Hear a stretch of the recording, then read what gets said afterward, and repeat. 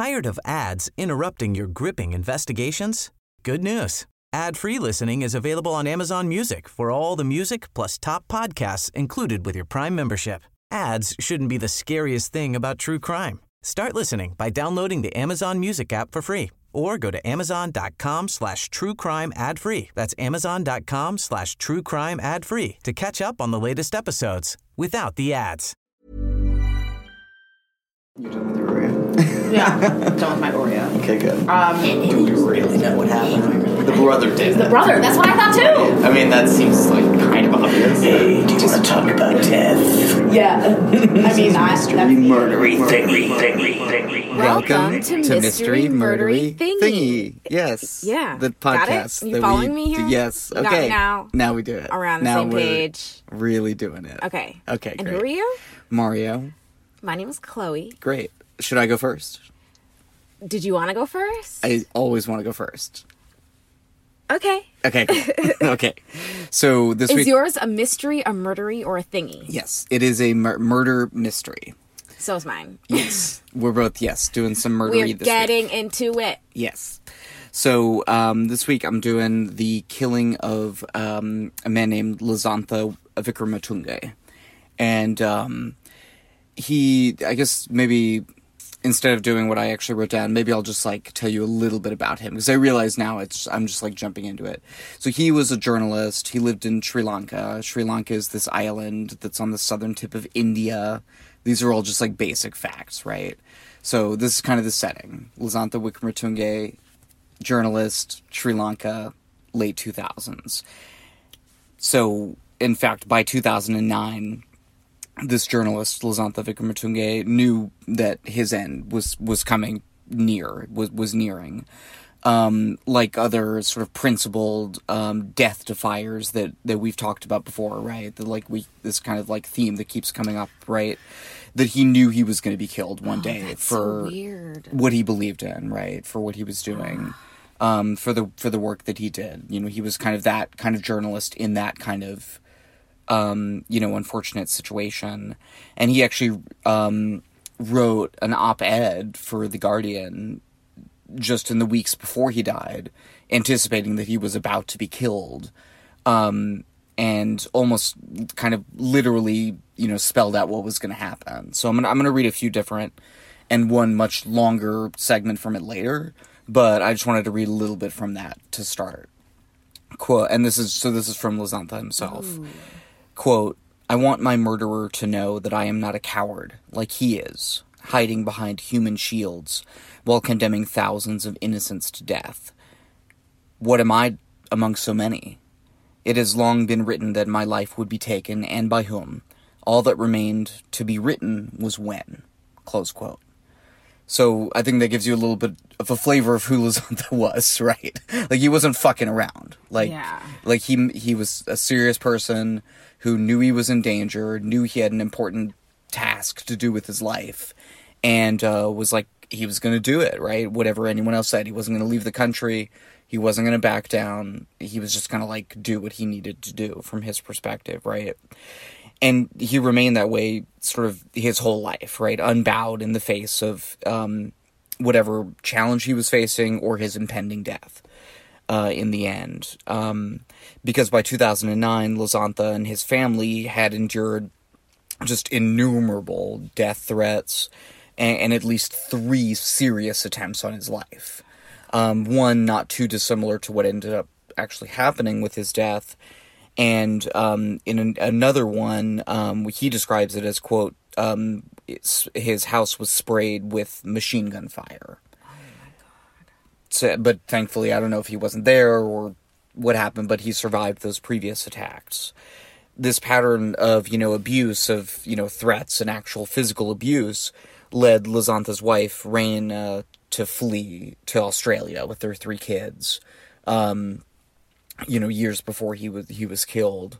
And all of these, literal and rhetorical blows that were cast upon Lizantha were, like I said, because he was a journalist. He was actually a very prominent leader in the journalistic community in terms of independent news organizations in Sri Lanka at that time, and for about 15 years before that. leading a paper called the Sunday Leader. So after an 8-year career as a defense attorney, Lizantha decided he was going to actually go into journalism with his brother, Lal, who I'll also read some quotes from an op-ed that he wrote later.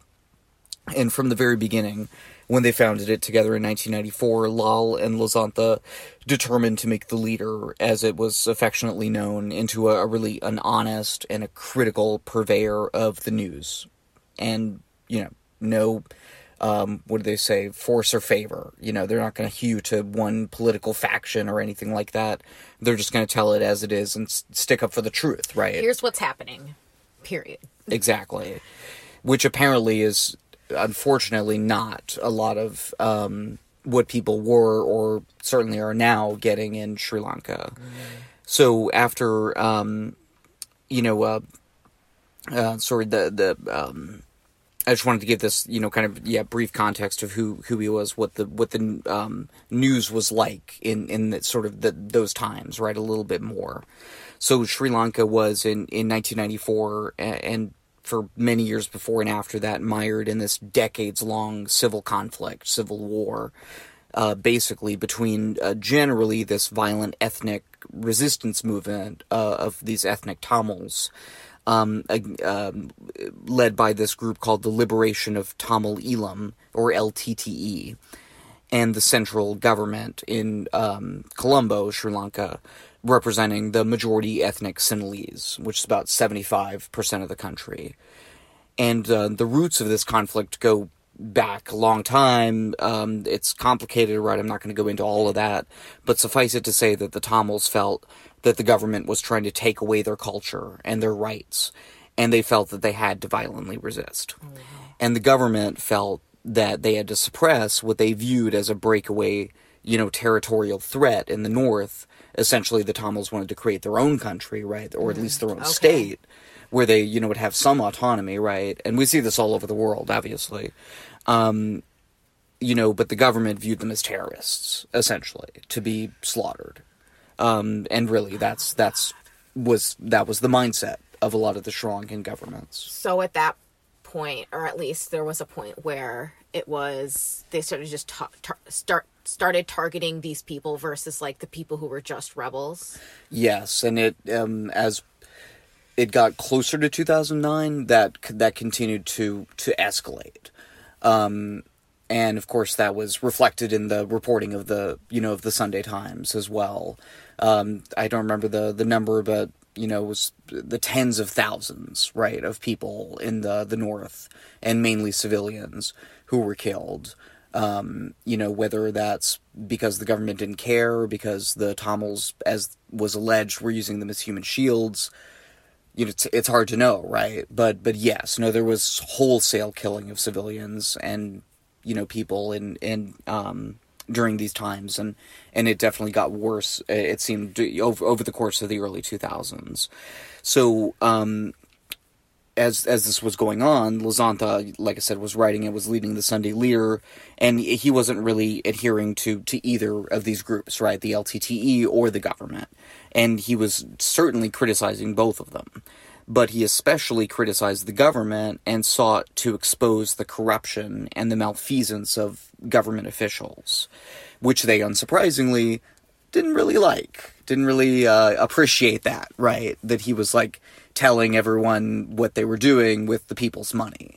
I.e. not using it for what they were supposed to be using it for, lining their own pockets. Oh. Again, we see this all over the world all the time. It's unfortunate. Familiar. It's unfortunately familiar, right? So, I guess when you're pissing off the two parties, essentially fighting out a civil war, you can't really expect to live too long, right? It's morbid, it's unfortunate, but it's a reality.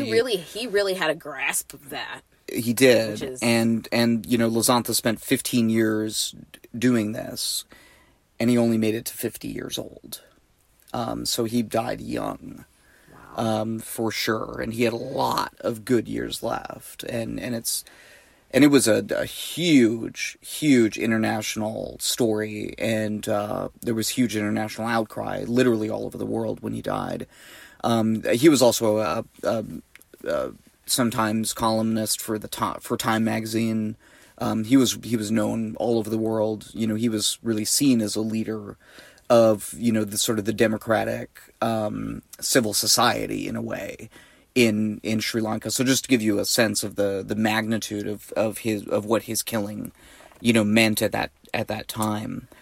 And in the last few years of those 50, Lasantha, like I said, would seek to expose not only corruption but also the brutal tactics.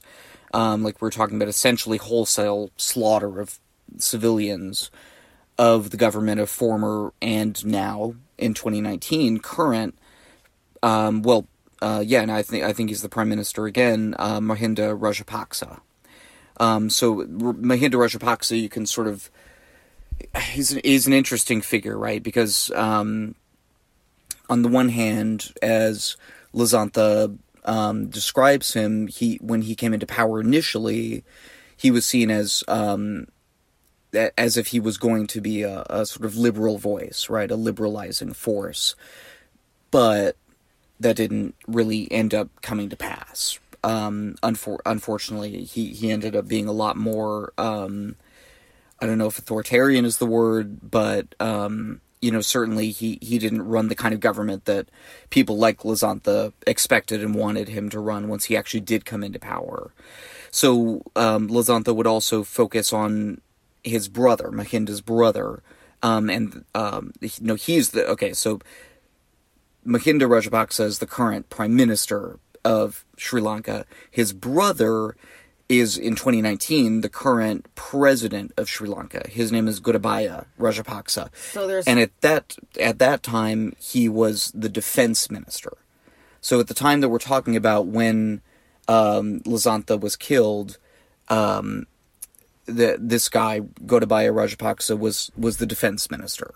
And he's going to become one of our central figures and one of our central suspects, as you can imagine. So I want to define who he is and was.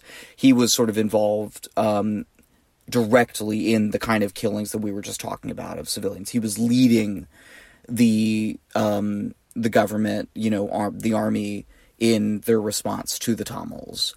And he was also the one who may have been ultimately responsible for Lasantha's killing. So, as this is all going on, right, as the war is raging on, through the late 2000s, and Lasantha was waging his own sort of conflict against corruption and oppression, the threats against his life continued to mount. And tragically, on January 8th of 2009, the last and sadly successful attempt was made on Lasantha's life. And he ended up dying a few days later, I believe. According to the Committee to Protect Journalists, this is kind of what happened. Quote, 8 helmeted men on 4 motorcycles forced Vikramatunge's car to the side of a busy street outside Colombo and beat him with iron bars and wooden poles. He died in a local hospital a few hours later, close quote. And that says a few hours later. A lot, even of the basic facts about what happened, are actually a mystery, are actually in contention. Even to the extent that there are 2 conflicting autopsies, medical examination autopsies, in which, so there's that version, right, where he was just beaten. Now, this is Lasantha's brother Lal describing what happened in his own way. Quote, "My brother Lasantha was brutally killed at 10:31 a.m. on 8th January as he drove along a public highway on his way to work. He was shot dead by 8 men riding motorbikes and dressed in black with their faces hidden by helmets," close quote. And so there's this alternate version where he was actually shot to death. And those 2 conflicting medical reports, in one of them there were visible gunshot wounds. In the other one there were no gunshot wounds. So what does that say? And why is that? It's confounding. So what was, though, not at all unclear, what was painfully clear, in fact, was that Lasantha's death left Sri Lanka's media in a very sad state, metaphorically and literally. And Lal described the mood sort of in the media after Lizantha's murder, quote, "Such systemic attacks by goons, backed by hate speech from high-ranking officials in the army and defense establishment, have spread a psychosis of fear across the media," close quote. And I thought that was a really, an artful way of putting it, an effective, a psychosis of fear. That was my main part, too. Yeah, no, obviously both of these men were excellent writers.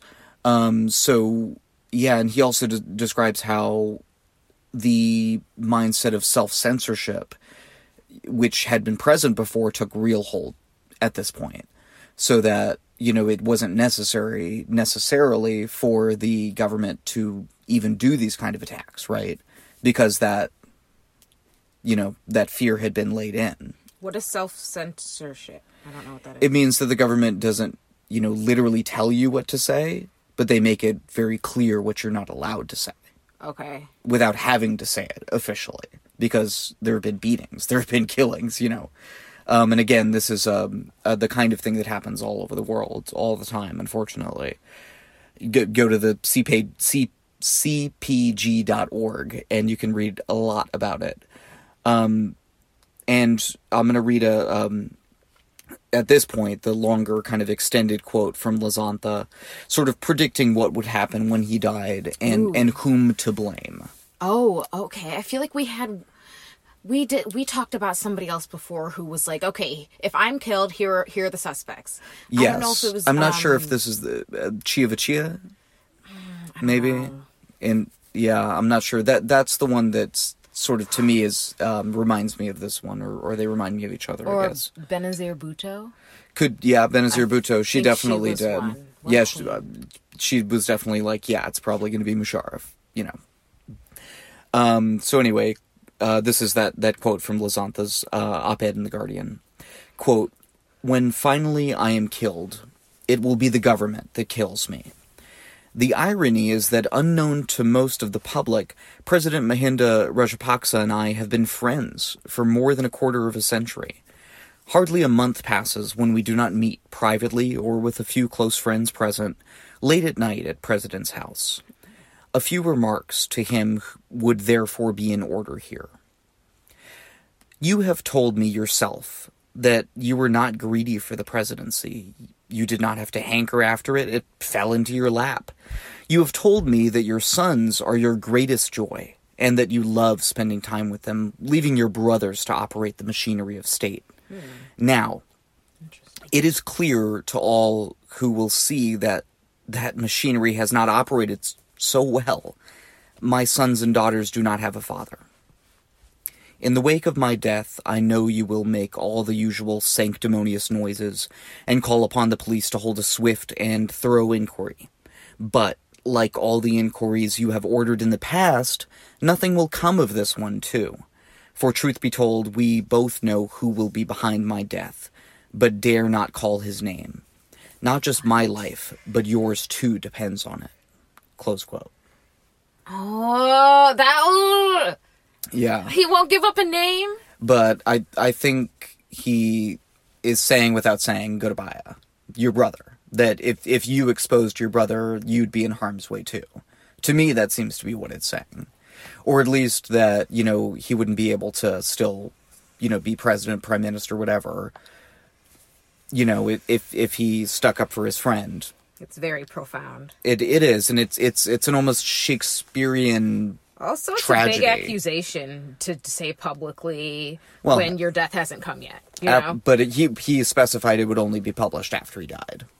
Oh, that was the whole point. Yeah, sadly, the prediction of what he thought would happen, of those sanctimonious noises, as he called it, that appears to have been true, because Mahinda Rajapaksa did in fact come out and say that there would be a thorough and rigorous search. That he too mourned for his lost friend.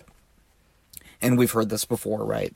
Governments say they're going to do investigations, they just don't do them. And it was never going to happen here. The fix was in. At the beginning, for sure.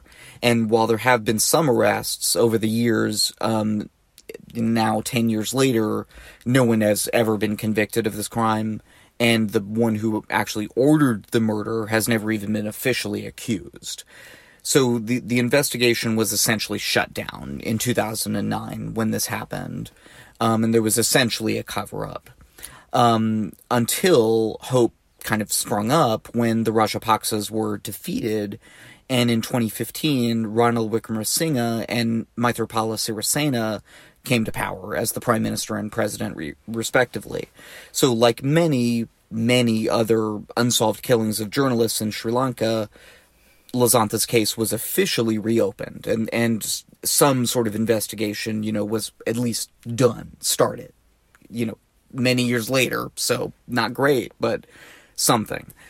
And in the fall of 2016, a judge allowed the exhumation of Lasantha's body for re-examination.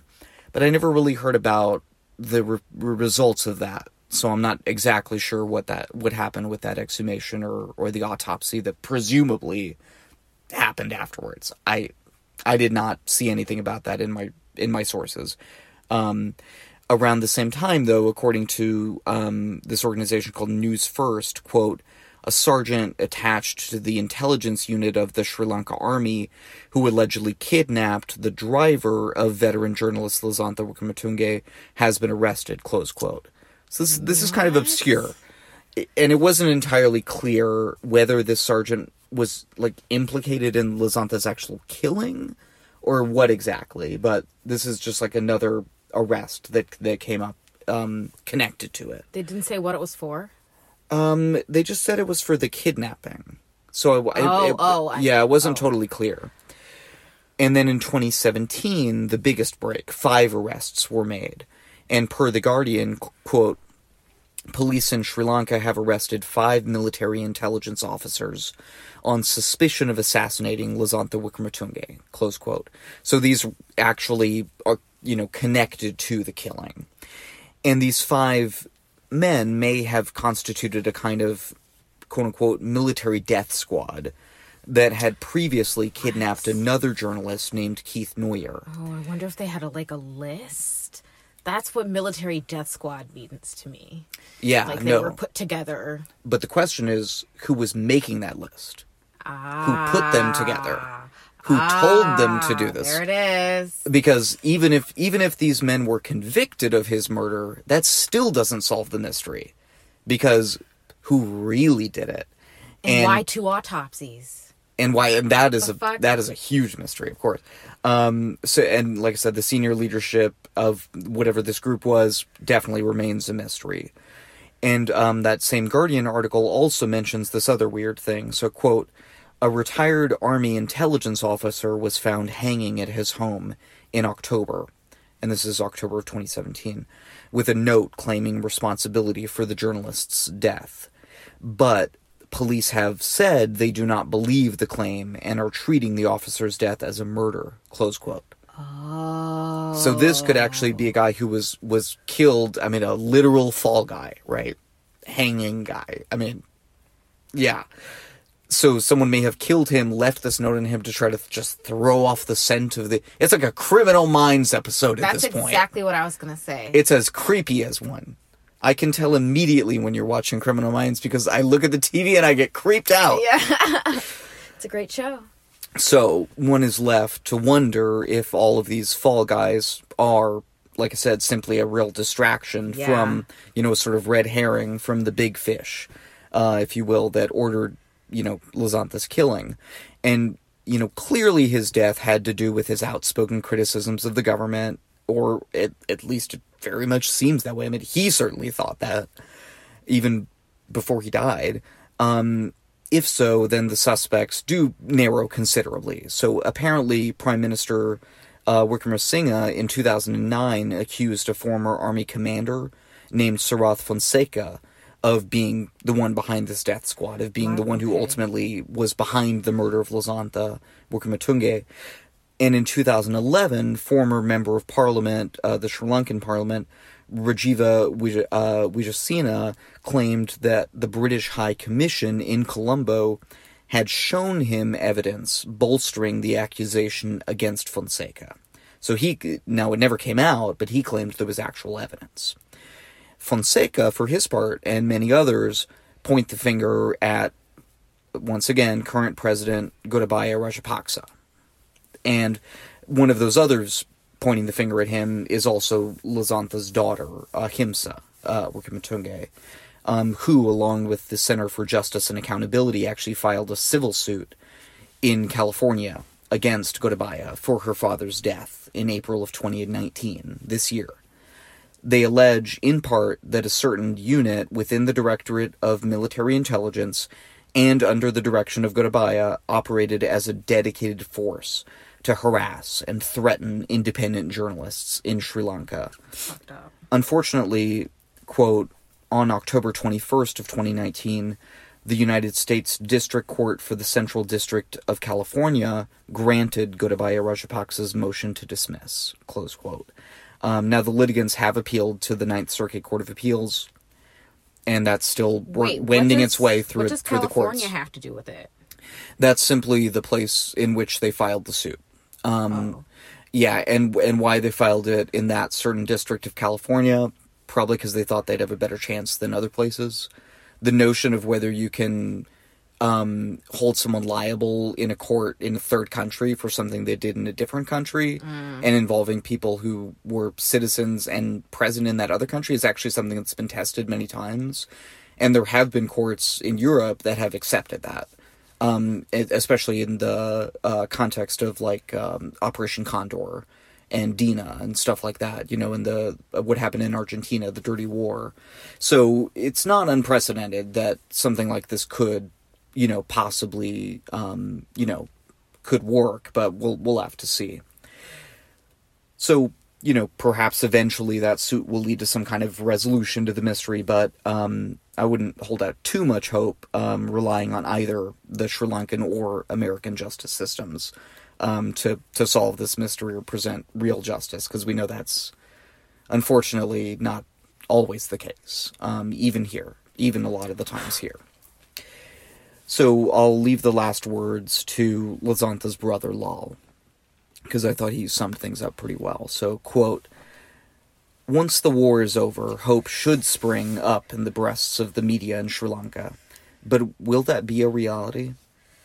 Could an establishment toasting the successful muzzling of dissent be willing to do an about-turn, to be liberal and value democratic norms enshrined in the Constitution?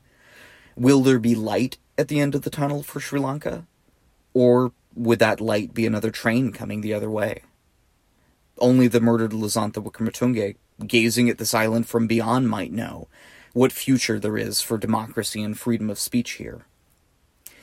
If the dream of freedom does not reach Sri Lanka now, Lizantha will have died in vain." Close quote. That's heavy. It's a heavy subject, and I know that's a heavy place to leave it, but that's what this guy was all about. Lizantha Wickrematunge, he was about the heavy stuff. He wasn't the real that's stuff. What it seems like. Yeah. Yeah, he wasn't here to, you know, play footsie with the government or with whomever, right?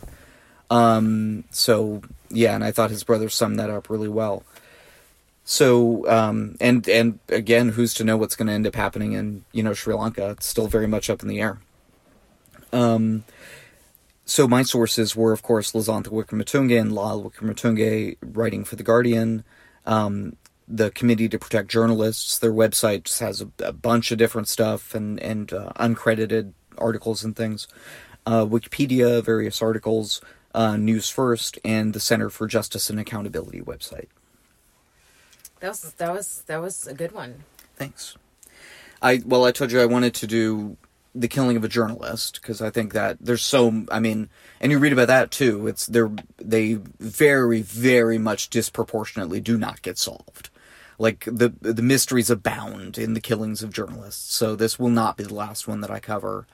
But, I appreciated that you told me find one that really grabs you, and this one did. And I think I had even heard of it before, but, I definitely hadn't looked into it, and I did not know very much about Sri Lanka before this. And I'm glad that I looked into that too. So it's a very, very interesting history. I was just reading a little bit of it. But anyway. What's the difference between the prime minister and the president over there? That wasn't totally clear to me. Okay. What the way it seemed was it might be a bit of a loose designation. Okay. Sort of in the way that it is in Russia, where, you know, the who holds the ultimate power is not necessarily the prime minister or the president. It's the strong man, you know. But I honestly am not that well versed in the government of Sri Lanka either, so I may You're be... not? No, I'm just kidding. I didn't look that far into that part of it. Okay. Mine's kind of short, I suppose. Whoopsies! Well, you know, I'm kind of short, so I can identify. Boo! Is that a good short joke? No? Okay, good. Cool. It's this thing on? Tough room. Okay.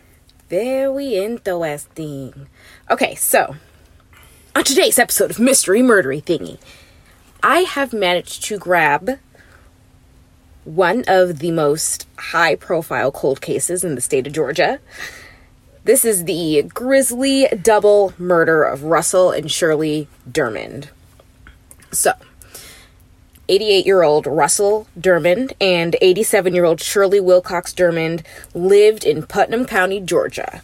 And so basically they lived in this super nice gated community called Great Waters. And it was on a lake, a big lake called Lake Oconee, or maybe Oconee. Oconee. I'd probably think Oconee. Okay. Yeah, it was beautiful place. Their house was, I think they had $1 million house. They got married December 15th of 1950 and had 4 children and 9 grandchildren. So Russell was the executive for a clockmaking company, and then and that was in New York, and then he arrived in Georgia. They settled in, and he acquired a small chain of Hardee's restaurants, so he made some good money over there, especially if you're the franchisee. Mm-hmm. And then retired to the shores of Lake Oconee in 1994. So this was their retirement home, right? Where they chill, play golf, play cards, and be happy 88-year-olds. So Russell was a very avid golfer. He was a World War II veteran. Shirley was extremely intelligent. She enjoyed playing bridge and doing crossword puzzles. So let's talk about what happened. It's pretty... Put on your seatbelt, mister. Okay. The last time Russell Dermond was seen alive, publicly at least, was on May 2nd of 2014 playing golf at the course near his home. The couple accepted an invitation to a party at their neighbor's house. It was a Kentucky Derby party, because I guess something that's rich people do, to celebrate. However, they never showed up. They RSVP'd and said yes that they were going, but they never showed up. And after not hearing from them for a few days, their friends / neighbors, the husband and wife, went to go check on them. And the front door was unlocked.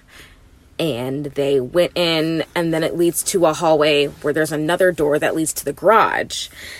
And Russell Dermond was found in the garage behind their 2 vehicles. He was lying in a small pool of blood, and his head was missing.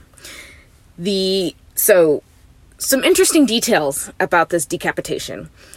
The autopsy revealed that it was done post-mortem.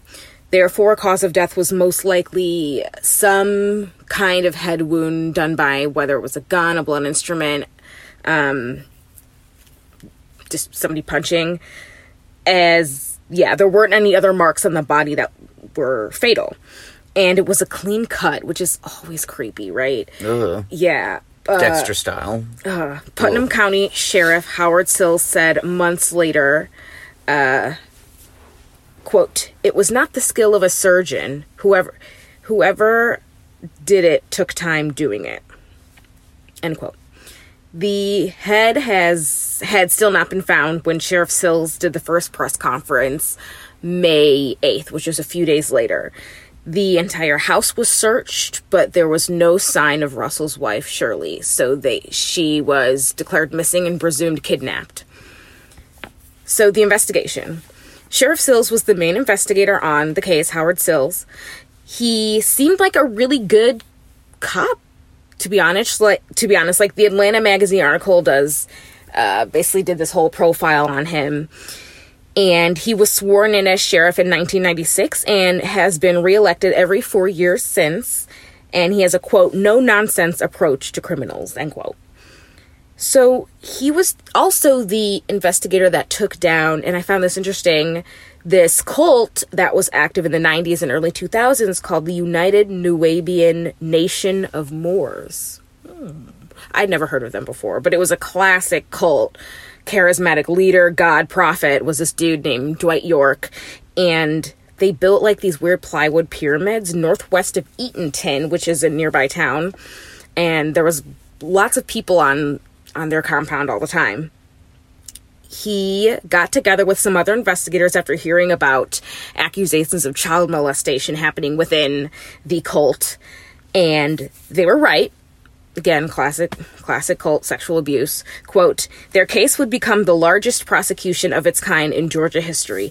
209 counts in all, with 13 victims named in the indictment, though there were more, Sill says. In 2004, York was sentenced to 135 years in prison on federal charges that included racketeering and sexual exploitation, end quote. The thing that's most puzzling about this case is that we really don't know much about it. There's not much evidence. There's not much there. So there's never really been any solid leads despite the investigation. They canvassed the neighborhood and no one saw anything. They tried to get surveillance footage from the guard shack because they're like they're this gated community. So I assume, I'm not sure how those work, that you check in and say, hey, I live here, I guess. I don't know. I would imagine they probably vary highly in how easily they can be penetrated. That's what I would imagine. Yeah. So what happened, funny that you say that, there was a storm a month earlier that knocked their power out. And once they got their power back on, nobody noticed that the surveillance cameras were never turned back on. They were never functioning. And nobody noticed. So they didn't have, that's just fucking bad luck, right? No CCTV. No CCTV. I mean, how could you ever solve a single crime without CCTV? You know what? It's impossible. Not possible. Hence this story. Right. This story is the evidence. Right. And yeah, never been any solid leads. So they also noted that apparently the visitors, when you're like a visitor and you don't live there, they scan your license plate, but those weren't being recorded on a regular basis like they should have been. So anybody could have driven in undetected. However, we don't even have any evidence that the perpetrators came in by car in the first place because, remember, they're on a lakefront. Sure.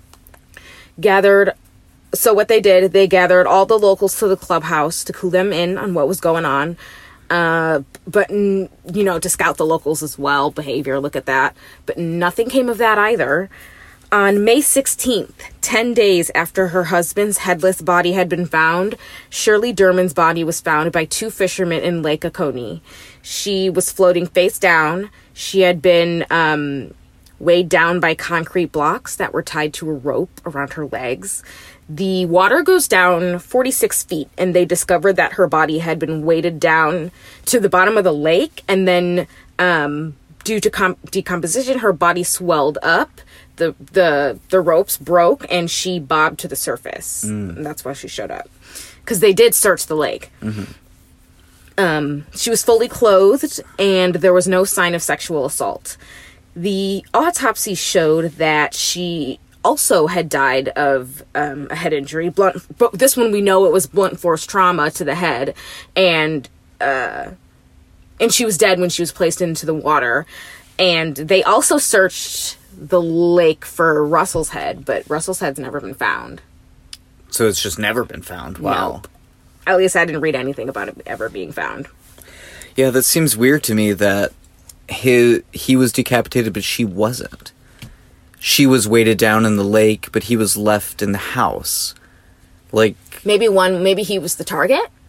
Maybe she got in the way?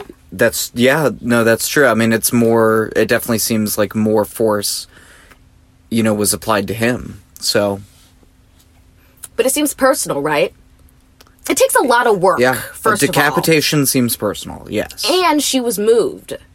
Her body was moved. Which doesn't seem necessary. Right? If he leaves that, right? I mean, if the point of weighing her down and putting her body at the bottom of the lake was to hide the crime, I mean, going outside was such a risk. Wouldn't it have been better just to hide it inside and leave yourself? I don't know. Again, trying to understand the mindset or logical processes of a murderer is a fruitless errand. But, some people are really good at it. Yeah. I think they have this show. What is it called? Mind of a Killer? What is it called? Murder Brain? What is it? I can't remember. Murder Brain. That sounds like it would be like a terrible kids show. Yeah, that does. On Nickelodeon. Yes. Criminal Minds, obviously, is what we're... Thank you. Okay. Yes. Anyway, theories. And, this is another one of those mysteries with lots of ridiculous theories because there's not much information to go off of in the first place. So, they had 4 children. 4 grown adult children. So you'd think maybe it was one of the kids. However, they were given polygraph tests, which doesn't mean anything, but they passed. And really nothing, I didn't read anything else about the kids. That's it. All I read was that they took a polygraph test and passed, which I assume they must have had pretty solid alibis in that case. Because there was not a lot to find out about any of the kids at all. Keith Durman, the son, talked to Joe Kavik Jr. from the Atlanta magazine. And here's a quote from him, quote, "It's bad enough to lose both of your parents at the same time, but in the way it happened, we could have been devastated if they'd just had a car accident. But to have it all happen this way, and then just compounding and compounding and compounding with the details, and then the fact that they haven't even caught anybody. They don't even have a clue. We don't even know why," end quote. Which is, I think that's the weirdest one for this one, right? The motive. Was this a thrill kill? No motive. So was the motive just opportunity? Like some fucking psycho who was like, yo, what if I killed these people right now? But there was no sign of forced entry. Their house was spotless. They were wealthy people, but nothing was stolen. It's possible that the murderer/ers, Sheriff Sills, thinks that this could have been done by 2 people. I was thinking that earlier. Yeah. I was like, it seems like there are 2 people. It could be 2 people. Like, it just seems so different. What happened to Kim as opposed to what happened to her. To me, it makes more sense that this one person, and maybe targeting him, says, okay, you take care of her, and then take care of her body, and I'm going to take care of him. I don't know. Yeah. Bizarre. And, yeah. No sign of forced entry or anything like that. And it's possible that they arrived by boat as the house was on the lakefront and everybody had access to the lake. The lake itself is 18,000 miles long. It's a big lake. Then again... Wait, you said 18,000 miles. You meant 1,800 miles. Yes. Sorry. Thank you. You didn't mean that the lake is like many times the length of the United States, what? right? I don't think that's right. I don't think it's 1,800 miles. That's probably not right either. It's probably like wrong. 18 miles Isn't or something. it like 2,000 miles from Chicago to LA? Okay. Are you looking it up right now? No. That's not what I'm doing. Anyway. Then again, incidents where the murderer was a stranger to the victim is rare. And note that they were also, he was decapitated, which is, like we talked about, a lot of fucking work. And we don't even know if Shirley was killed in the lake or not. She probably wasn't. So maybe she was moved. And so how was she moved? Was she alive? Did they kill her by the lake? How did nobody see anything? That's also like, where were all these people? We don't even know. They probably did have an approximate time of death. But I don't know what that is. I'm sorry. But whatever time, I mean, they were in a residential area. There would have been people around all the time. Exactly. Yeah. Was it for money? The couple they were well off, but they weren't obnoxiously rich. Their net worth together was around $1.5 million. However, someone could have easily targeted them thinking that they had something of value, so maybe they, were killed for something that they ended up not having. Here's a quote from the sheriff, quote, "I still think it was some sort of extortion, robbery of some sort that the Dermans didn't have access to, something that somebody wanted. I still believe there's more than one perpetrator involved. I still believe that Shirley Derman wasn't murdered at their house. But most importantly, I still believe that somebody knows about this and they need to tell us," end quote. Was this done out of revenge or out of anger? Because this is one of those, it seems more personal. It's not like a gunshot wound. It's quick. However, I did read in the Yahoo News article that there was in both the Yahoo News article and Wikipedia that there was gunshot wound residue on his collar, on Russ's collar, but I don't really know much more about that. Maybe if it was a bullet wound, he could have hid the head to not trace the bullet? Question mark. I don't know. However, yeah, none of their kids or relatives came under any suspicion, but their oldest son, Mark, had been murdered years before. On his 47th birthday in the summer of 2000, Mark was shot and killed in his car while in downtown Atlanta. It was a drug deal that went sideways. But his killer's in jail. So is it possible those are connected? People don't really think so.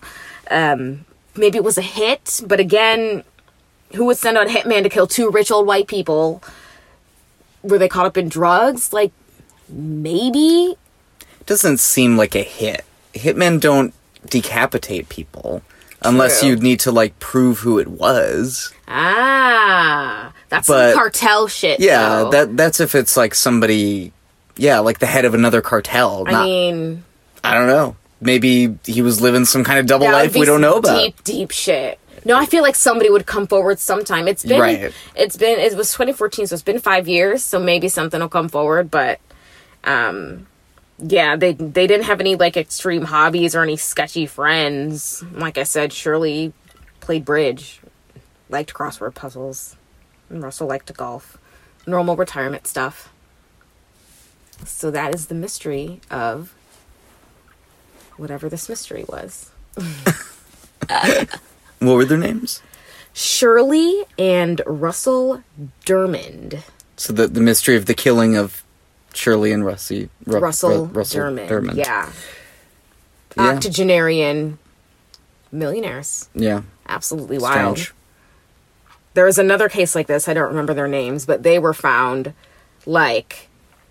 strung up on their fence by the pool. Oh. Yeah. Oh, so fucked up. That's another one. Maybe I'll cover that one, too.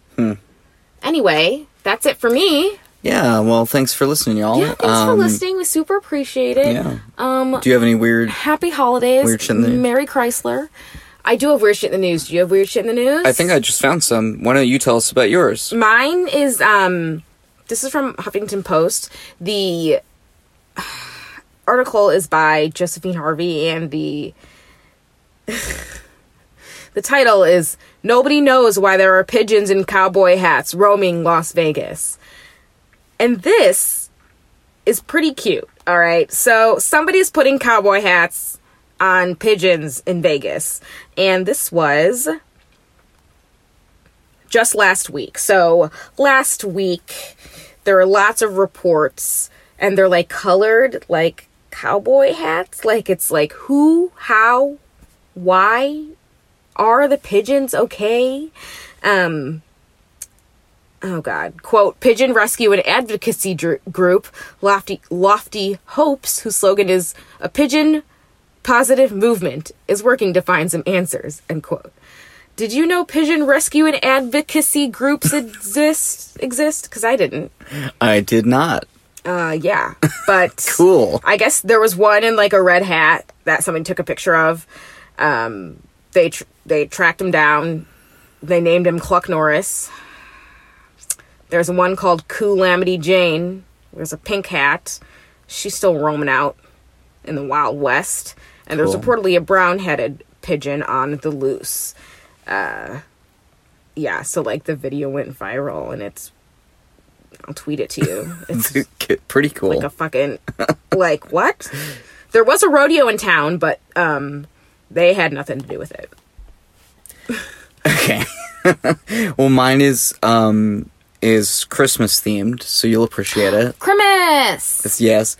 And it's from the AP Odd News, and it says, 141-year-old fruitcake is a Michigan family's heirloom. That's nasty. So, when you're presented with some fruitcake this holiday season, just think of that. And this weird family. They're not weird. I guess they're a little weird. But Julie Ruttinger, she thinks it's a great thing. And she's the great-granddaughter of Fidelia Ford, who actually baked the thing in 1878. And apparently, Fidelia had this tradition of she would bake, one of these cakes and then wait a year, let it age for a year, and then they would eat it the next holiday season. And when she died, they felt it was not appropriate and therefore, to eat the cake, and they just kept it. All the way until now. And they still have it. And it's 141 years later, and Fidelia Ford's legacy is still very much intact. And apparently the former keeper of the cake actually ate... The keeper of the cake, indeed. The keeper of the cake, indeed. Actually ate a piece of this with somebody on The Tonight Show. Ew! Said it tasted like wheat. So, there's your holiday cheer. First of all, fruitcake doesn't taste good anyway. Right? It's chunky, it's weird textured. Wait 141 years, maybe it'll taste better. Nasty. Okay. Well, thanks for listening again, you guys. Thanks for listening, and we'll see you next year. Yes. Oh yeah, last of the year. We're so funny. And we inch ever closer to 100. This is why we try not to make this a comedy podcast, because... Don't expect us to be funny, because we're I feel just like regular we're people. Charming and conversational, but right. I don't if somebody asked me, like, if I was a comedian, I would say, no. Absolutely not. I don't pretend to be a comedian, but I think we like to talk about interesting stories in fun, interesting ways. And we hope you do, too. So, thanks. Peace out. Bye.